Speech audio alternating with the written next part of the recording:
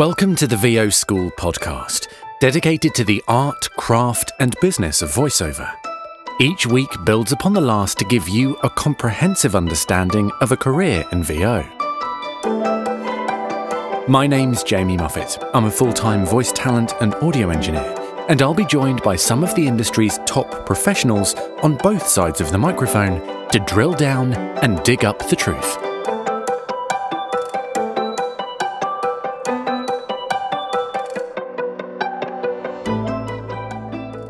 All right, hello. This is episode 8 of the VO School podcast. Today we're going to be talking about getting your first job in voiceover. And we're talking to two exceptional people. I'm excited to bring that interview to you. Thank you to all the new people joining our Facebook group, which can be found at facebook.com/groups/VO School podcast. We're starting to get some really good conversations happening there, and a good community is slowly starting to build, which is excellent. So please join and be part of the conversation there. I'm also on Twitter, that is at VO School Pro, so feel free to follow that too.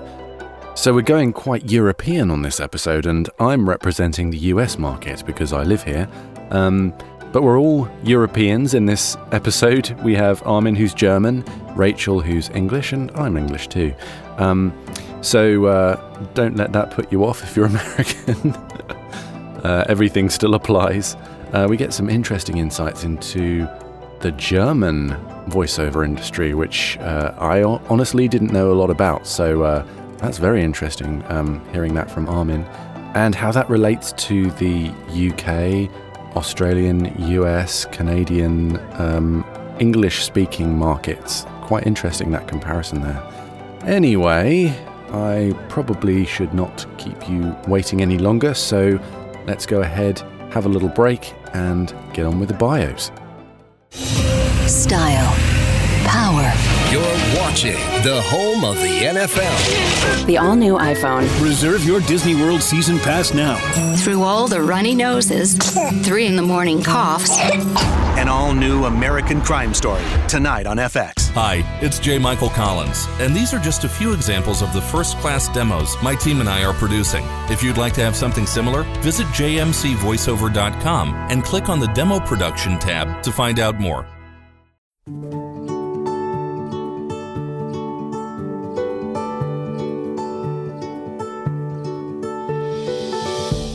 Armin Hierstetter is the CEO of Badalgo.com, a Europe-based online casting platform he launched back in 2008.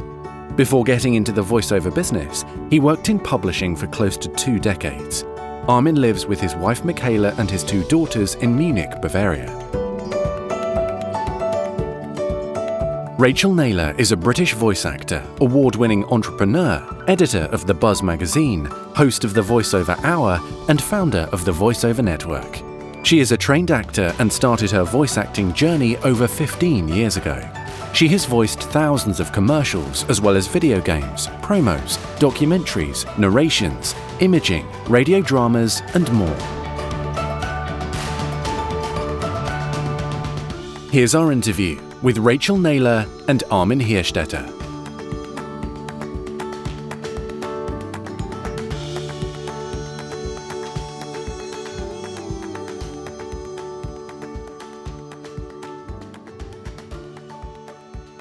All right, so this week I am joined by Rachel Naylor and Armin Hierstetter from Badalgo, and Rachel is from the VoiceOver Network, and both of these 2 guests are also voice talent, so perfect people to have on this week. And our subject is finding your first job. Welcome, both of you. Hello, thank you. Hi, Jamie, and thanks so much for having me. It's an honor to be with you today. Yeah, great to be here. Thanks for coming on. So before we get started, Rachel, I want to ask you about your VoiceOver Network partnership with Spotlight.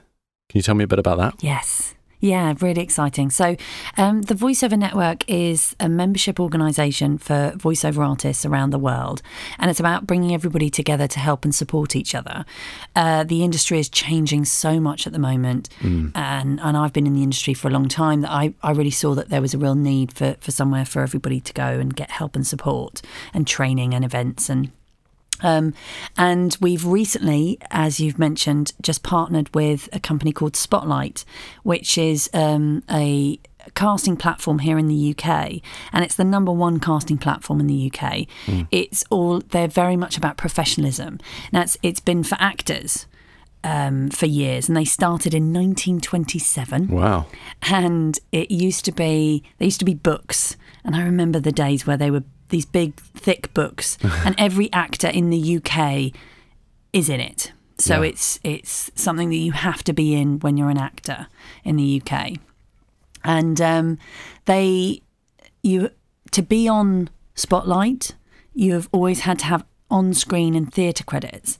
And this has been a real issue within the industry here for a long time, because voiceovers is acting. Yeah. And they've been saying, oh, no, it's, you have to have the on-screen in the theatre. But of course, with video games and animation and audiobooks, not all voiceover artists are actors, are on-screen and theatre actors. Yeah. So with this partnership, which is so exciting, we've now changed it. So Spotlight will now be accepting voiceover artists onto their books. That's great. And you've been working at this for a while now, haven't you? I have. Yes. Yeah. So the VoiceOver Network launched in January 2015. That's great. Well, congratulations. I'm sure the Brit voiceover people are thrilled. Yes, yeah. And it's a big statement for the industry to say, look, we are not the little brothers to the acting industry anymore. This is a respected industry. This is a respected profession. And so, it's brought us on a par with acting. Before we get started with the subject today, I want to ask you both how you first started as voice talent. So do you remember your first gigs and how did you get them? Ladies first. I got into the industry it was 16 years ago. Yeah. And I went to drama school. I'm an actor, so I come from an acting background. Right. And at drama school, we had a voice teacher who was fantastic. She was really hard on us all. I always felt like she was particularly hard on me, but it turned out it was because she was at the end of the course, she said, you should go into voiceovers. Yeah, she saw something in you. And at the time, I remember being like, oh, no, I'm going to go and work at the RSC in the National. And came out of drama school like most drama school students and was like, oh, where'd everybody go? I started booking bits and bobs. And then I saw an advert for a free 2-hour workshop on voiceovers, which I went along to. And I thought it was fascinating. And as soon as I got in front of the microphone, I just knew this was where I was meant to be. And I felt so at home and I loved it. And then I got my reel done and started sending it out. Like most people, just didn't get anything for ages and ages. But my first job was pretty hideous. It was terrible. It was for the listening company and it was free. So it wasn't a paid job, it was a free job. And I think for most people it probably would have been the end of the end, but I battled on. And it was to narrate, it was a GCSE book on Richard III. Yeah. And it was so hard. It was so bad because it was just a textbook. Right. So it was all the different, some bits were talking, some bits were written out, and I had no idea what I was doing. I had no idea. So, wow. Yeah. So it was like an audiobook version of a textbook? Yeah. Wow. That's sort of throwing you in at the deep end, really. I came out there and I was I was totally done in. But it didn't put you off? It didn't, no, amazingly. I managed to bounce back from that. So was that a launch pad for you into other projects? No, that was it for me. Right. I think they were just like, no, thanks. But so cutting my teeth, talk about, that was tough. And then I can't remember what the first one from after that, the next one after that was. I did a lot of telephone on hold to begin with. Right. And probably the big kind of job for me, my kind of biggest first job was the voice of Virgin Media. Oh yeah, cool. That's a great job. So that was quite exciting. And that came from, I saw an advert for a job where they were looking for Spanish speakers. And I don't speak Spanish. And so, but I thought, you know what, I'm going to send my stuff anyway. And I sent my stuff. I did say I don't speak Spanish. And it just so happened that my reel landed on the desk the day they were casting for the Voice of Virgin Media. Wow. And they got me in and I booked it. And what's it been, about 15 years now? And I was recording every week for 13 years. Oh, wow. That's an amazing gig. And how did you get that? Who did you send it to? It was a company called SOH, which is based in Chiswick, which is where I grew up, actually, in West London. And it just goes to show, you know what, you just got to send your stuff to production companies. You never know what they're going to be casting. Wow. Well, we'll be getting to that shortly. So, Armin, what about your first gig? Well, I used to work for a publishing company before Bodalgo started. And in 2004, a colleague of mine working for FHM, For Him magazine, it was a men's magazine that it was very big in the UK. I remember it. Maybe it's even still there. And so they needed, for the new version of their commercial, a new voiceover, just a few words changed. And I said to this colleague, well, why don't you get me into the studio? You always compliment on my voice. So if it goes bad, well, there's nothing you lost because I don't charge you anything anyway. Right. So and he said, well, yeah, let's give it a try. And the next day I went to the studio and there was the director there and he said, like, after my first or second take, he said, well, I can hear now that you're not a professional. He knew before, of course, we told him. But if you just follow my direction, I'm sure we can do it. Yeah. And it took like 20 minutes and the thing was done. And I remember when I drove there in my car, I was always repeating like the punchline of the claim. And it goes like this. FHM, Männer sind so. And I did that for like half an hour, all the ride in the car. I did all the time. FHM, Männer sind so. FHM, Männer, and it means like men's are like that. FHM, men's are like that, right? Something like that. So, and when I had the gig booked, or when I finished with that, I thought I was completely naive. I thought, Armin, you are a voiceover talent now. And I had my CD with my demo reel, like with my one spot that I had. Oh, right. And I sent that out to all agencies I could find. Yeah. And not one of them could be bothered to even reply. Right. And I was getting like frustrated and I thought, that's not going to work. And then I looked online if there would be like other ways to get jobs as the voiceover professional that I felt I was. And I found a website, a pay-to-play website, and I found somebody there that was German too, because it was a North American website, and I thought, well, probably not so many German jobs there. And the guy said, You can join them. It's not many German jobs, probably more of the low-paying stuff. But I was desperate. I wanted to show my talent, of course. So I joined up with one of the websites, and I got my first gigs. And I always thought, why isn't there a website like that in Germany for German jobs? Yeah. And then 3 years later, I started programming Bodalgo because there still hadn't been any German website. And I completely shot myself in the foot because once I had the website done, Bodalgo, I realized, hang on. Okay, now that you have the website, it needs to be absolutely clear to you that you can never, ever audition on your own website. How would that look like? Yeah, conflict of interest. Yeah. And I think I realized that once I had finished the website. But after all the hours, yeah.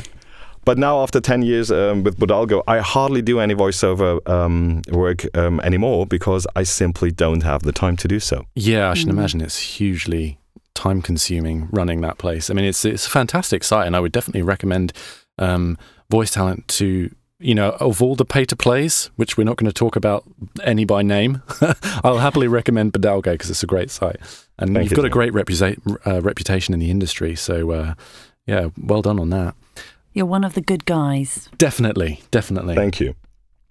So we're talking about finding our first job, and I've divided this into 4 areas. And let's kick off with the first, and that is marketing yourself. So what I mean by that is attracting clients to you. And we will go into marketing in real detail on a future episode because it's a whole sort of can of worms in its own right. So we can just skip over the small details here. But what does marketing look like for the voice actor, and where do you even begin with branding yourself? I think I love marketing. So if you want to have me back on the marketing one, I'll talk forever about marketing. And because for me, it's really interesting. I'm an actor, and I went to drama school. I was performing arts, and I remember thinking that people who did business, it was really constricting and really serious. And so when I threw myself into the voiceover world and set up my voiceover business, I found it really scary. And people would talk about marketing, and I was like, I literally was, what are they talking about? What does that word even mean? And it was only by throwing myself into marketing and learning about it and understanding about it and surrounding myself with other people who knew about marketing and could help me, did I learn to understand that it's actually really fun. Yeah. And it's about being authentic. It's about being true to who you are and sharing what you've got, so your gift as a voiceover artist, with the world. Because, and I think this is where people go wrong, it's not about you, it's about them. When you do marketing. So you've really got to get into that mindset. And there are people out there that need your voice for something right now. Right. And so when you're doing your marketing, you need to think like that. You need to think, okay, you are going to help somebody else out. So there's a casting director out there right now who really needs your voice.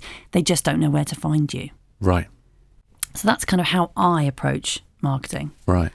The things I preach, so to speak, haven't been changed for 10 years. I studied media marketing in Munich. Now, media marketing is marketing. It's just that with media you have 2 target groups: the advertising client and the guys that buy your magazines or watch your telly. So, but it's basically the same thing. And what I preach for 10 years is you have to understand that your voice is nothing but a product. It's like a washing soap, or it's like dog food. It's a product, and you have to treat it like a product, and you have to market it like a product, because products are products, and this is okay. This is your voice. This is you. Still, it's a product. And the most important thing you have to understand is that you need to sell your product, your voice, as a unique, relevant benefit to the guy you want to sell your voice to. And the keywords are unique, so you have something nobody else has, and relevant. The guy that you want to sell your product, your voice to, it needs to be relevant to his business, to whatever he wants to do, to whatever he wants to achieve. And once you understood this basic formula, and I don't think it's rocket science, then you can build on that understanding. And then, of course, there comes the questions, okay, but where and how? And there are many things you could market your voice. You could do it through, of course, your own web page, and you do search engine optimization, maybe search engine marketing. Google AdWords works wonderfully if you have the willpower and the dexterity to work you through. Because this is kind of rocket science, to be honest. Yes. But it's a fruitful work, or it can be. Or you create email campaigns. Well, I'm not a fan of cold calling. One reason, because it's not allowed in Germany, but I think it's pretty annoying. I never did it, and I think I could never do it. But you have many channels, and you try them, and the wonderful thing with online marketing, you see within the first day if something works or not. If your advertising on Google does not show like you have many clicks but no return on invest, pull the plug immediately, because it will not change after day 2, 3, or 4. It will be a shitty campaign, and you need to pull the plug or adjust it or try something else. And this is wonderful about all the online marketing, because you get the feedback very, very fast. Yeah. You can optimize very, very fast, but you need to have after the understanding of the basic principle, you need to be a busy bee. It's a lot of learning, it's a lot of trying. But once you see things get better, you say, okay, I can even do better. And then it comes a real mission. And then you're in a good way. Well, it seems like, and it seems like the same case in a lot of areas of this industry, that a lot of it is trial and error to find out what you do differently, like you said, what makes you unique. And if you don't know, you just have to sort of dig in and try and experiment with a few things to find out what works. I think that the issue is that many people that have no marketing background don't know that what they need in the first place is this relevant, unique selling proposition that they need to build. Right. And if you don't know that, if you just build like, okay, I have a great studio or I have a great voice, well, that is not good enough, because everybody claims to have a great studio and a great voice. Even I do. And so you need to understand this really core concept of relevant, unique USP. And that is the most important thing you can work on. So, Rachel, how did you find that in yourself? How did you discover your USP? I think trial and error. I think one of the biggest and the hardest things with marketing is just taking that first step. Yeah. Because you can plan and you can kind of, get everything in the background, but it's just taking that first step, and it's knowing that it doesn't have to be perfect. Right. And a lot of the times you're going to make mistakes. And I've had branding that now I look back on and it makes me go, oh. But at the time, it felt very, very current and very right for me at that point. So, I've been very kind of brash with my branding. And I think it is very much about connecting with who you are as a person and sharing that, because with your branding, you need to love it.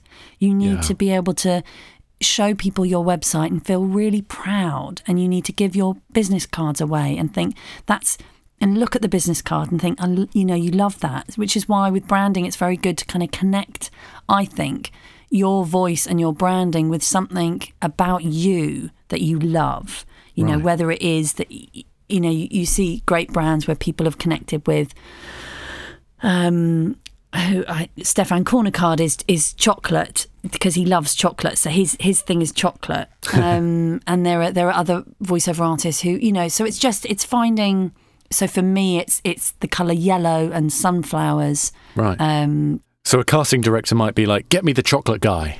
And it just sticks in their brain. Yeah, that's it. And it's a really good way for people to visualise, because we all have different ways of remembering things, but a lot of us have this kind of visual thing. So it's connecting you with something that's easily identifiable. So how long did it take you to find that for yourself? Oh, gosh. Well, I think it's a fluid thing that changes, because we all change. So, because as I said, my branding, when I first started in the industry, actually, you know what? I'm just remembering I did have yellow right at the beginning. Right. How interesting. Yeah. Because when I started voiceovers, you had to have a CD. So you would burn your CD, and then you'd have to make like a CD pack. Right. Oh, I was so lucky now that we don't have to do that. Yeah. And I remember making such a mess of it, and buying these packs to make CDs, and printing them at home, and printing them on the wrong side, and then trying to stick the stickers on the top and getting it wrong. And they were bright yellow. I remember, because I wanted to get people's attention. Yeah. And they were expensive to send, so we don't have that anymore. You can just connect on an email, put your link to your web page or your SoundCloud, and you're away. So, but yeah, I think branding is something that is a personality, and it can change. So if you decide on a branding, don't worry. It's not that it doesn't have to be like that for the rest of your life. You're not, you're not stuck with that. You can change it. And I think it's very, very important to know that it never ends. It never be the thing for the rest of your life. You change all the time because the world changes all the time. Yeah. And marketing is all about, you did this, you had your strategy, you follow whatever you do, your strategy, and once you're finished with it, you start right from the beginning because things have changed and you need to adapt to those changes. Whether it's the style of the voice, like we have now for years, the conversational read, or if it's the style of your website, we have now responsive design everywhere, or if it's just the tonality, it's many, many different things. And so it changes all the time, which makes it, for me, I embrace the change because it's wonderful. It never gets boring. Yeah. Maybe annoying at times, but never boring. And so, this constant change and going like in circles. Once you finish, like it's like the coach of the German football team in 1954 when they won the world championship, and he was asked after a game that didn't went so well, so how do you feel then after the game? And he says, I don't understand the question. After the game is before the next game. After the game is and after the marketing is before the marketing in the next life cycle. Yeah. It's really, it goes on and on. Yeah. And if that fills you with horror, you can always hire someone to do all that kind of stuff if you've got the money. So if that seems like too much work. But it's all the little things in marketing. So, it's doing, I always say to people, it's doing the little things every day that add up. Yeah. So, because I think with marketing, people can feel overwhelmed, especially when they're starting out and it's that big word. I remember that big word and thinking, what does it mean? Yeah. It's just doing little things every day. So you can start off by, having your Twitter account and tweeting. Social media is marketing. And you can do a couple of emails a day, and you can build up, but just do a little bit every day, is what I say. Right. Okay, so that is the marketing side and attracting clients to you. Well, I actually had a question here, but I reached out on social media before we had this interview here and asked if anyone had any questions, and some guy called Tim Tippett, friend of the show, asked this question, and he phrased it much better than I did, so I'm just going to read his question instead. So he says, should new talent seek out jobs on Upwork, Fiverr, etc. to build a resume and or experience? And if not, why and what other paths should a newcomer take? And the second part of that question is, should they be hitting pay-to-play sites when first starting out?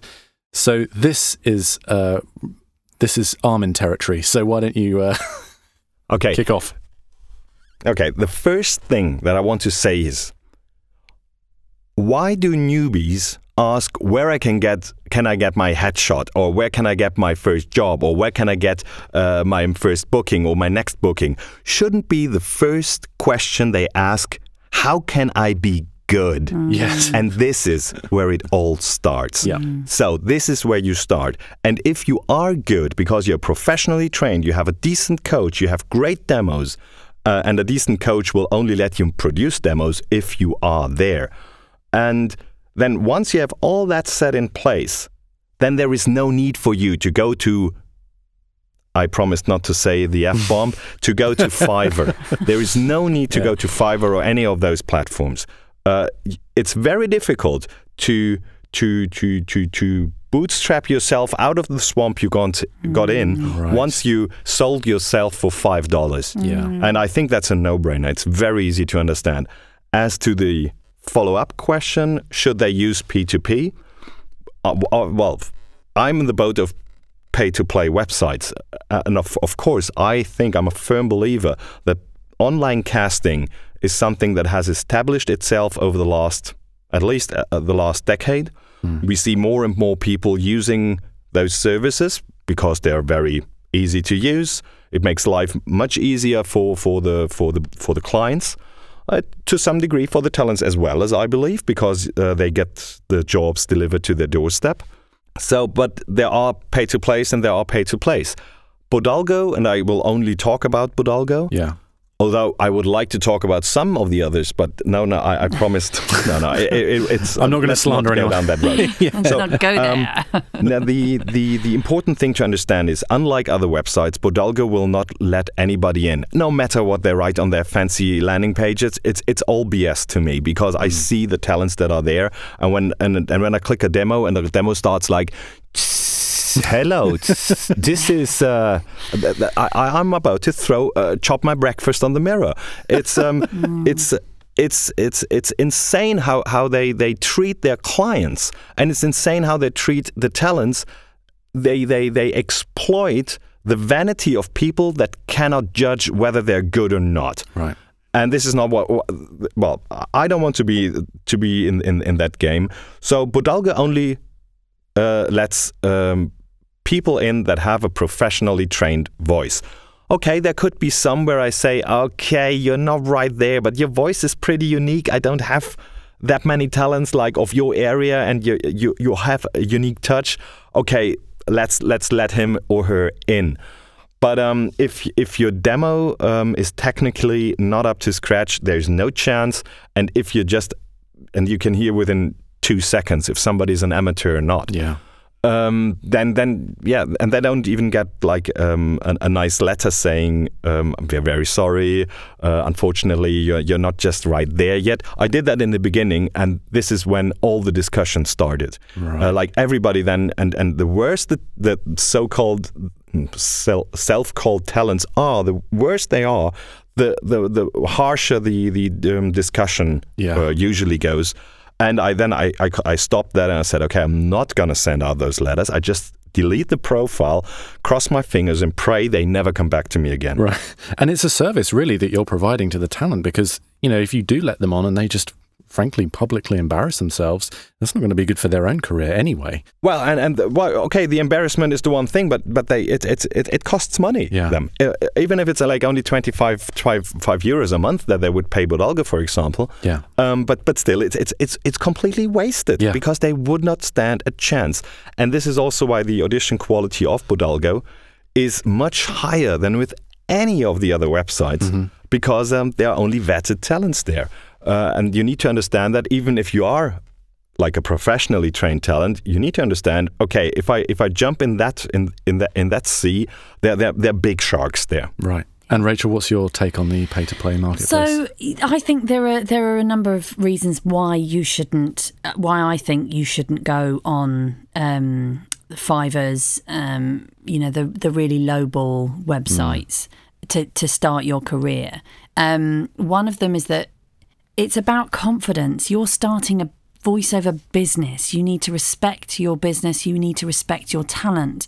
And by kind of putting yourself in with the kind of the bottom of the run, the Primark, the lowest of the low in the industry, it's very hard to then climb up. What you need to do, as Armin said, is you need to get training. You need to surround yourself with people who are working, and you need to make sure that you're up to standard before you then go out and start working.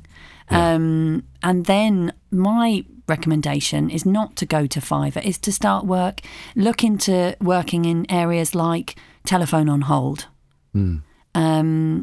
Contact production companies.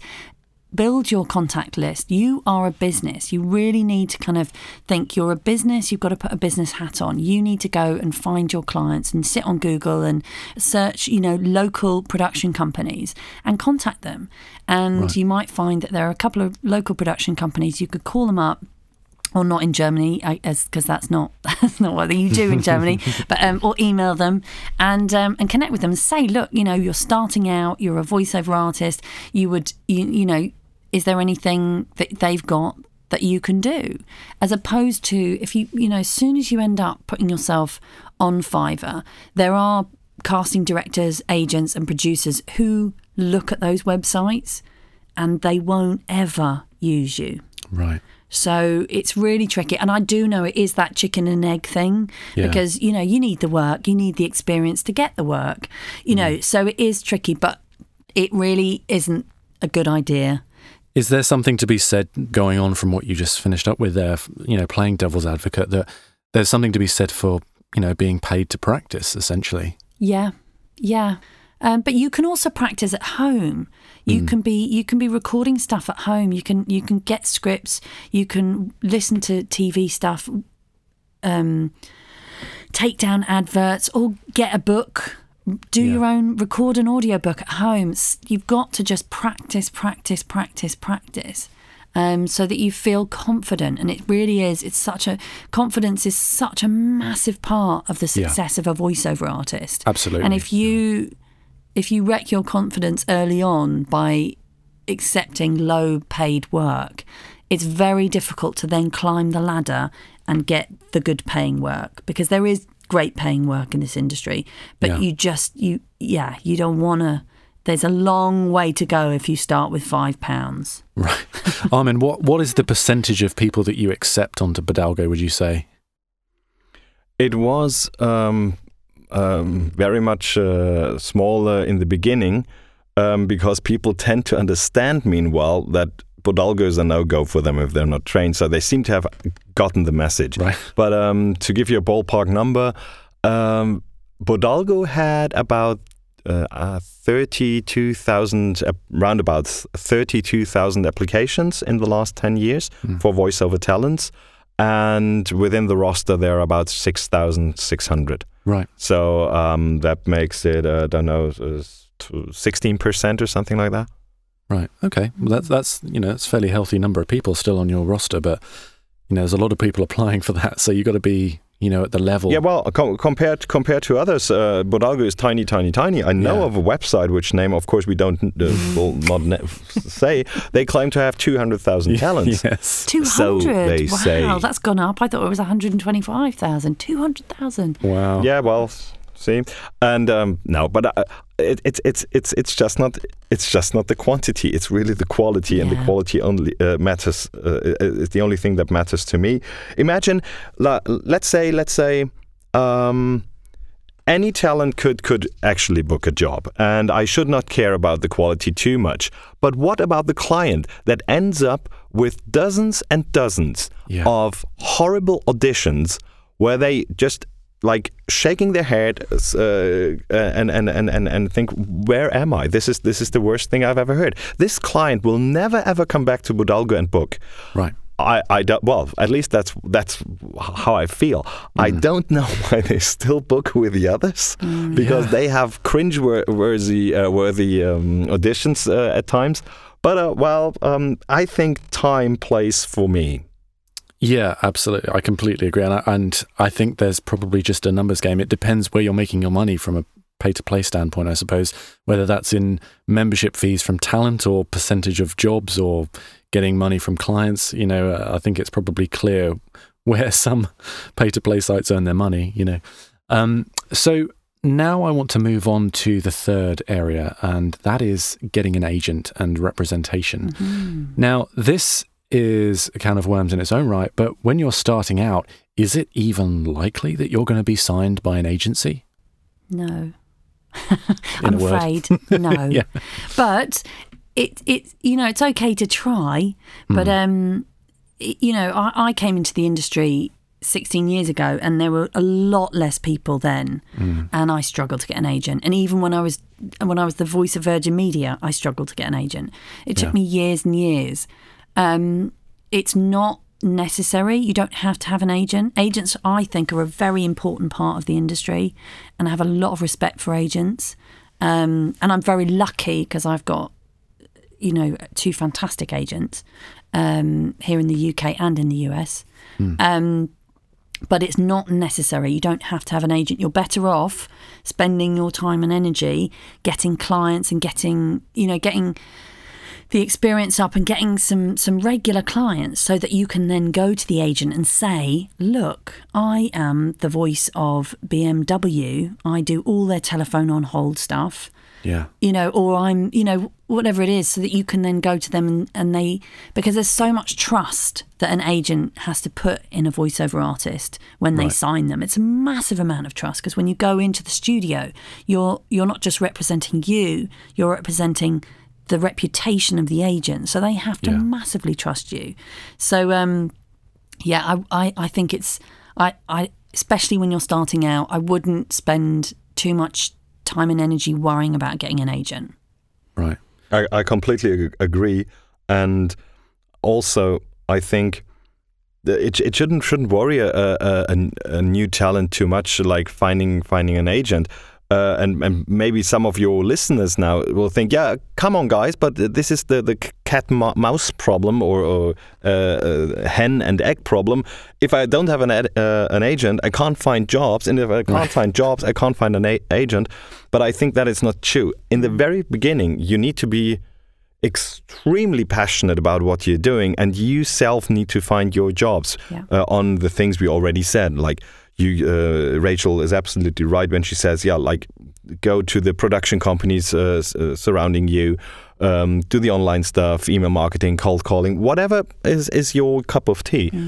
And then when you build up this reputation for yourself a little bit, like where you are the voice, and it could be as easy as the telephone, the IVR voice of a company, or you did some spots, some commercials, and then the agencies, okay, this guy has earned some credibility.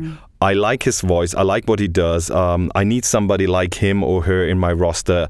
And then they give it a try. They will hardly do that if you're completely unknown. And I can only speak for the German market, where I see on the agents' websites so many times that they say, if you are a voice talent, don't bother to send us any demos. At the moment, we are not hiring, or we are not taking anybody new on board. And I read it all the time. So unless you're really, really great at what you're doing, spend your time and do something else. And like you were talking about earlier, you have to develop your unique skill set to offer something that isn't on their roster currently. They're not going to hire someone that sound alike to someone they already have on their books. Yeah, and that's it. I mean, there are so many people in the industry now that but there are more and more agents popping up. So it's definitely a healthy industry. I would say in terms of getting an agent, so for those who are listening who have been in the industry for a bit and are still trying to get an agent, my number one way that I think is absolutely key to get an agent is networking. Right. Really? That's interesting. It's about networking. It's about meeting people. It's about going to events, finding those agents, doing your research, finding them on Twitter, following them, retweeting their stuff, talking to them, and creating a relationship, because it is a business relationship when you get an agent. So you're saying actually meeting agents at events and things like that themselves, and that's effective? Yes, and also meeting other voiceover artists who have got agents, right? Because it's having a referral from a voiceover talent who's got an agent on to their agent is massive. It's so much better than just sending a cold email. And especially in a voiceover community like the English or like the English community, meaning UK and the US or North America, where the people are so open about giving recommendations and tips about your career, which is completely different in Germany, I always feel, where it's like the people are so afraid that they will lose a client to any of their colleagues. Oh, really? I think it's a very, very, very different picture. Very different picture. It's sad to say so, but this is how I feel about the voiceover industry or the voiceover talent in Germany. It's much more a competitive thing. But for English talents, UK, US, Canada, Australia and all the other English-speaking parts of the world, go to a conference, go to, I don't know, VO Atlanta, go to VovoCon, there are lots of really great opportunities, and those $400-500 you spend to go there, I think this is money very, very well spent. Oh, absolutely. Yeah. You get your money back 10 times over. And listen to the previous episode to find out tips on networking, just throwing that out there. Nice. But and also Above and Beyond in the UK, and we've got Get Your Game On. In fact, the VoiceOver Network has a ton of stuff happening. So when's your next event happening, Rachel? Our next event is on the 17th of November, and we have Dave Fennoy coming over. So we're flying Dave Fennoy over from LA. It'll be the 4th time we've done it. He's an absolute hit with the VoiceOver Network and the UK. We love him. So he'll come over and we'll have an event on the Friday night. It's at Century Members Club, which is an exclusive members club in central London. We'll be talking about video games, and he's going to do a talk about how to nail the video game audition. And then he's doing a workshop on the Saturday and Sunday. So, yes. And then we've got a Christmas party on the 8th of December in London. Cool. So, yes, and anybody's welcome. Armin, you should come. Jamie, you should come. Yeah, as Santa Claus. Yeah, maybe I can Skype in or something. Come to London. All right, so the final main area that I want to cover is, and we've sort of touched on it previously in this discussion, is reaching out to clients directly and the dreaded cold calling, which I didn't realise was not allowed in Germany.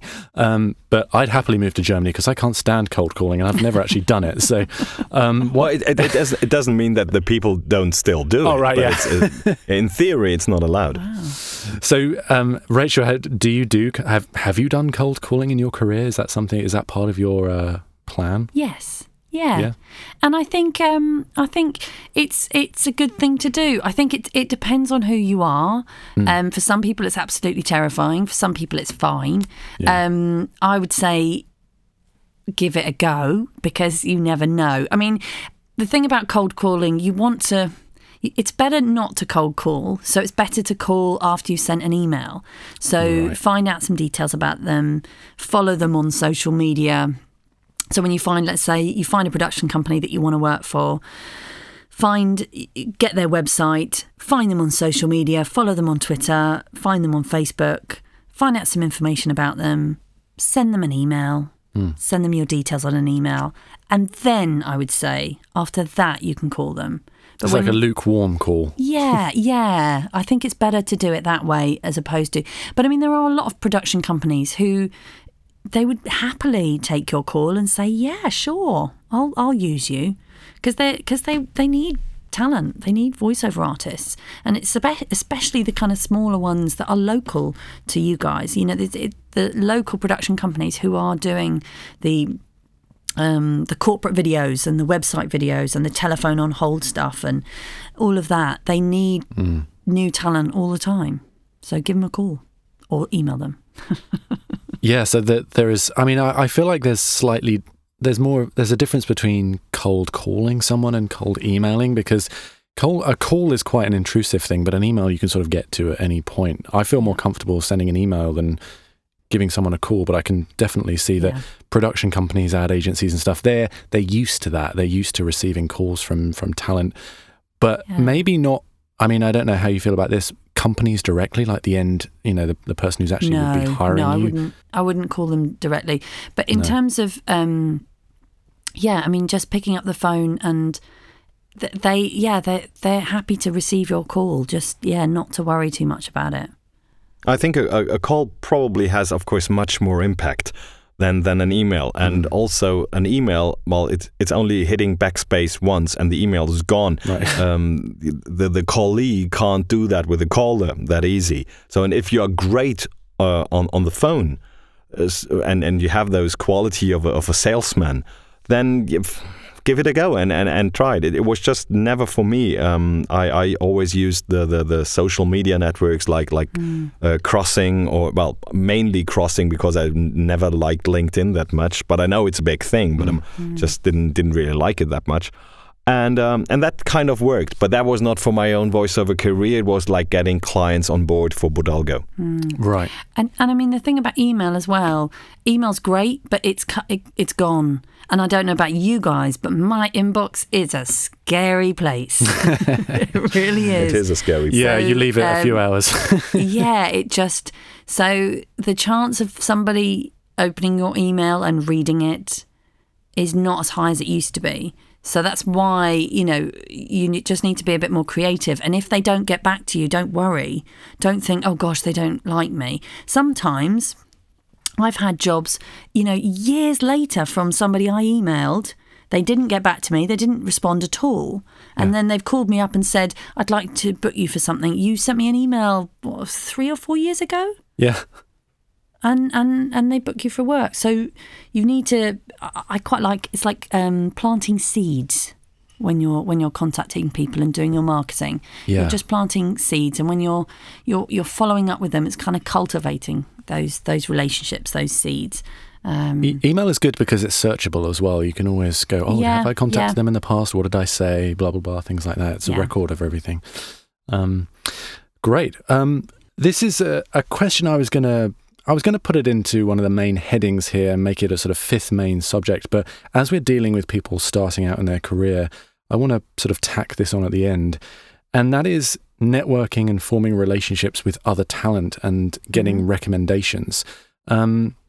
Now, for that to be effective, you have to sort of have a proven reputation yourself. So it's not necessarily something beginners can utilize. But how important is that in your career in general as a voice talent? It's absolutely essential. Networking is I think it's one of the most, obviously your talent and being good is the most important thing, but networking and surrounding yourself with other voiceover artists who are doing stuff and who are smashing it in the voiceover world is absolutely key, because it's very much about who you surround yourself with.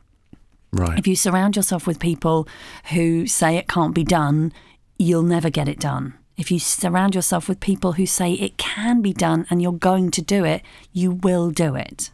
It's that simple. It's really, and so it's absolutely, no matter, if you are just starting, maybe if you haven't even started yet, you're just thinking about it, go to an event, meet some voiceover artists, see if this is your tribe. Is it your tribe? Do you feel comfortable? Are these your people? And then, yes, surround yourself, network, make friends, because it's, you have ups and downs in this industry. Sometimes, you're smashing it and sometimes it's just not happening. And you want to surround yourself with other voiceover talent who are going to help you out in those moments. So it sounds like it's slightly different in Germany then, Armin. Well, first of all, we don't have any voiceover events in Germany, not that I know of. We'll have to come and do them then, Armin. Yeah. Well, no, it's not that easy. Like, for example, so we have this voiceover unions, if you want to use that tag, and they're like 300 people, and they have a meeting once a year, and hardly anybody shows up. Really? And this gives you kind of an impression how this works. Now, there has not been, I think, a serious approach of making a real convention where people meet and where they network and where they learn a lot of stuff. Mm-hmm. But you indicated a little bit that, like, if a new talent trying to get advice from more vetted talents that could create problems. I don't think that is the case at all with the American market or the UK market. I have never seen any more welcoming group of people than at the conventions in Las Vegas or in Atlanta or you name it. And London. No matter how new you are to the business, as long as people see, okay, he or she is serious about what she or he is doing, they're more than happy to tell you anything you want to know. Right. Well, they probably don't give you their client list, which I can understand. But apart from that, if it comes to how get the best sound of my microphone, which microphone to buy, which headphones, how do I build a booth, there's so many people that can help you out there. And and they're all like outgoing people. You hardly find like introverts among voiceover talents, which is a good thing because they're talking all the time. They just can't shut them out, which is really great because they tell you anything you like. No, but seriously, no, and they'll tell you everything. Yeah, absolutely. So the voiceover network. One of the big things that I'm really proud of and that I have really kind of championed is that everybody's welcome at the voiceover network. Yeah. So really experienced professionals hang out with people who've just started in the industry, because I think we can all learn from each other, and that happens in our workshops as well. And I know that some voiceover artists are like, no, but I only want to work with, I only want to train with really experienced professionals, and I get that. But I learn a huge amount from somebody who's just started in the industry. when I'm in a workshop with them, it's amazing how much you can learn from somebody just starting out in the industry, because they have so much to bring to the table. And the other thing is that, you know, from an experienced voiceover artist point of view, there are a lot of new talent in this industry who've come into the industry from production, from being a producer, from being a casting director, and they've gone, oh, I fancy a bit of that now. So they're great. They've got amazing contacts. So. And you find great coaches, and you find great demo producers, you find great tech guys that can vet your studio. You have all the guys there when you go to one of those conventions or meetups or Rachel's event that she has. Yes. So, yeah, it's really it's a good thing. People shouldn't be shy. I think if they are shy, they shouldn't be doing the job in the first place. But that's something different. So, no, I really can only tell those people, if you're thinking about doing something like that, going out to an event, definitely do it. You will not regret it, that's for sure. And can I just give my super tip for networking? Yeah, go ahead. It's not about you, it's about them. Right. So when you go to a networking event or a conference, you want to go into that conference thinking, how can I help somebody today? Who can I help? Right. You want to go in there with your mission is to help them. It's not about you getting work. It's not about you getting contacts. It's about you going into that conference, into that room, into that situation and saying, right, who in here can I help? And that changes everything, and it takes so much pressure off you. And as soon as you're helping other people, it will come back. It will. It comes back in floods and droves. But go to a networking event thinking, I want to go here and I want to help someone else. So there we go. That's my tip.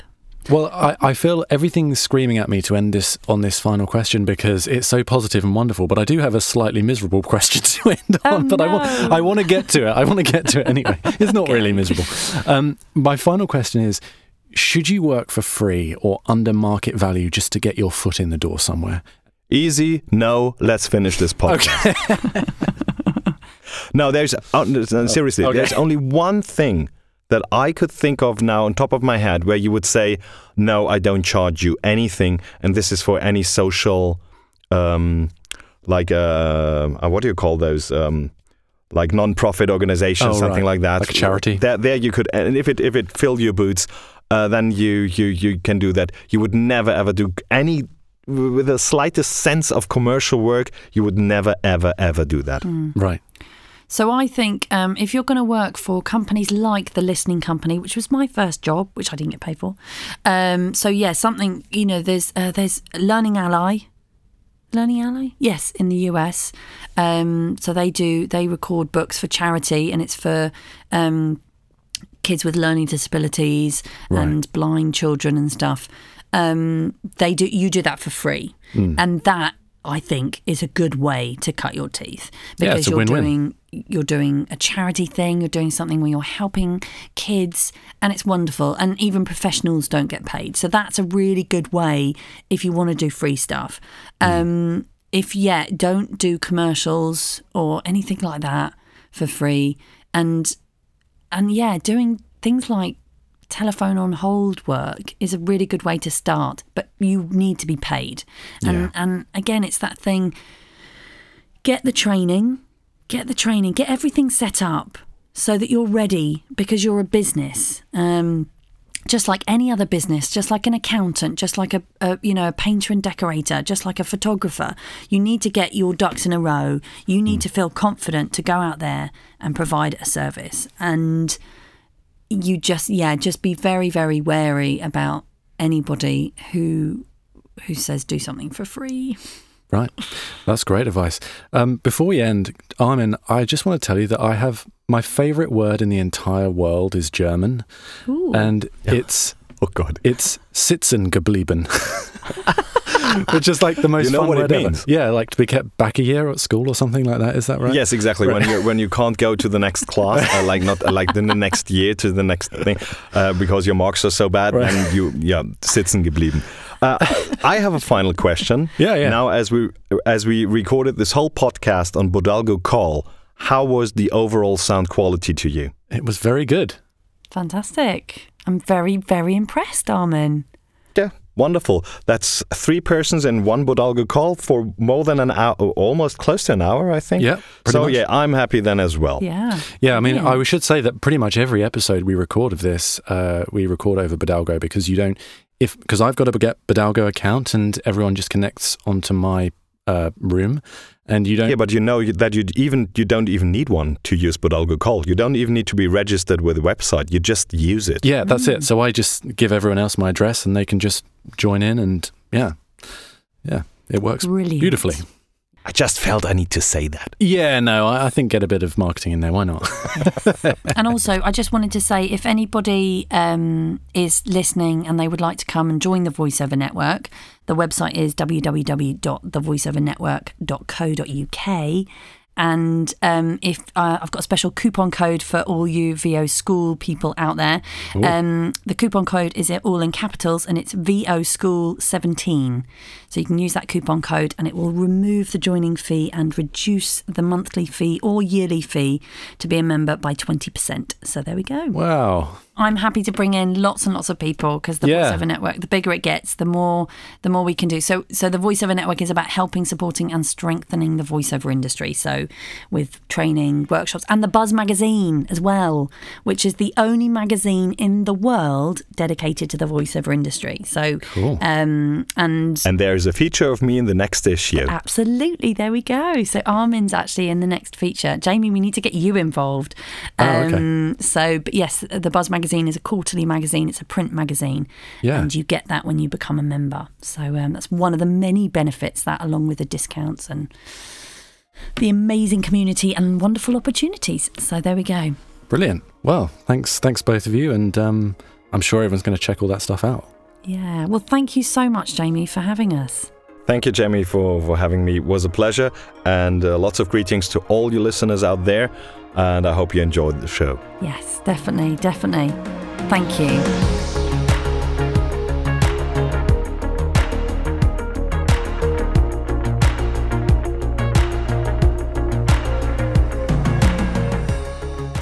Didn't I tell you this was a good interview? Thank you so much to Rachel and Armin for coming on and sharing their extensive knowledge from a European perspective.